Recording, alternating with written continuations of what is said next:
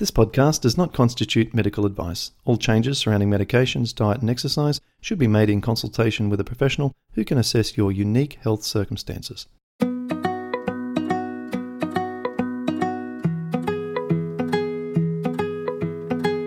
Welcome to the Rheumatoid Solutions podcast with Clint Pattison, helping you to live an easier, healthier, and happier life.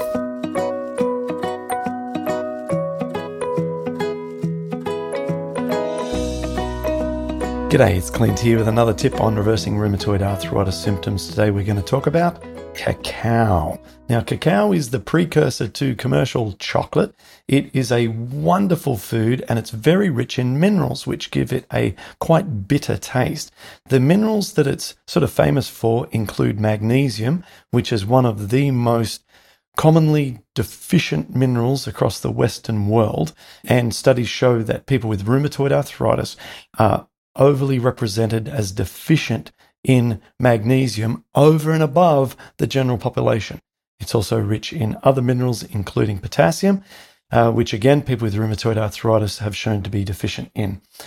One of my favorite things about it, though, is not just the minerals and not just the taste, but it is the effect on the microbiome and then in turn the effect on leaky gut. The polyphenols inside cacao and the prebiotic fibers both lend this food source to be good at stimulating healthy ranges of bacteria such as bifidobacteria and lactobacillus, and those create short-chain fatty acids which help to fuel the metabolites, help to fuel the colonocytes, which are the epithelium cells that line your gut wall. And so these foods, these prebiotic foods, of which cacao is a good one, can aid in repairing leaky gut. So this is good stuff. And of course, because it's rich in polyphenols, it is therefore an antioxidant. And we know that with rheumatoid arthritis, there is a overwhelmingly representation of oxidative stress. Too many free radicals in the body. So when you're adding antioxidant-rich foods to your diet, it's a great direct strategy to reduce oxidative stress.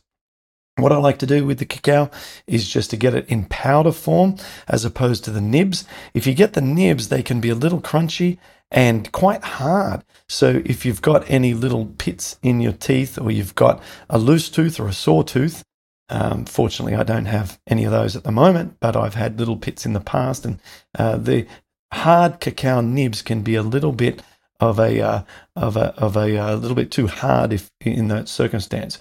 But if you get the powder, you can just sprinkle it onto your breakfast cereal. What I do, you can also put it into green smoothies and end up being a brown smoothie. But it's pretty versatile. So get yourself some cacao powder, get into it, and hope this helps you on your healing mission.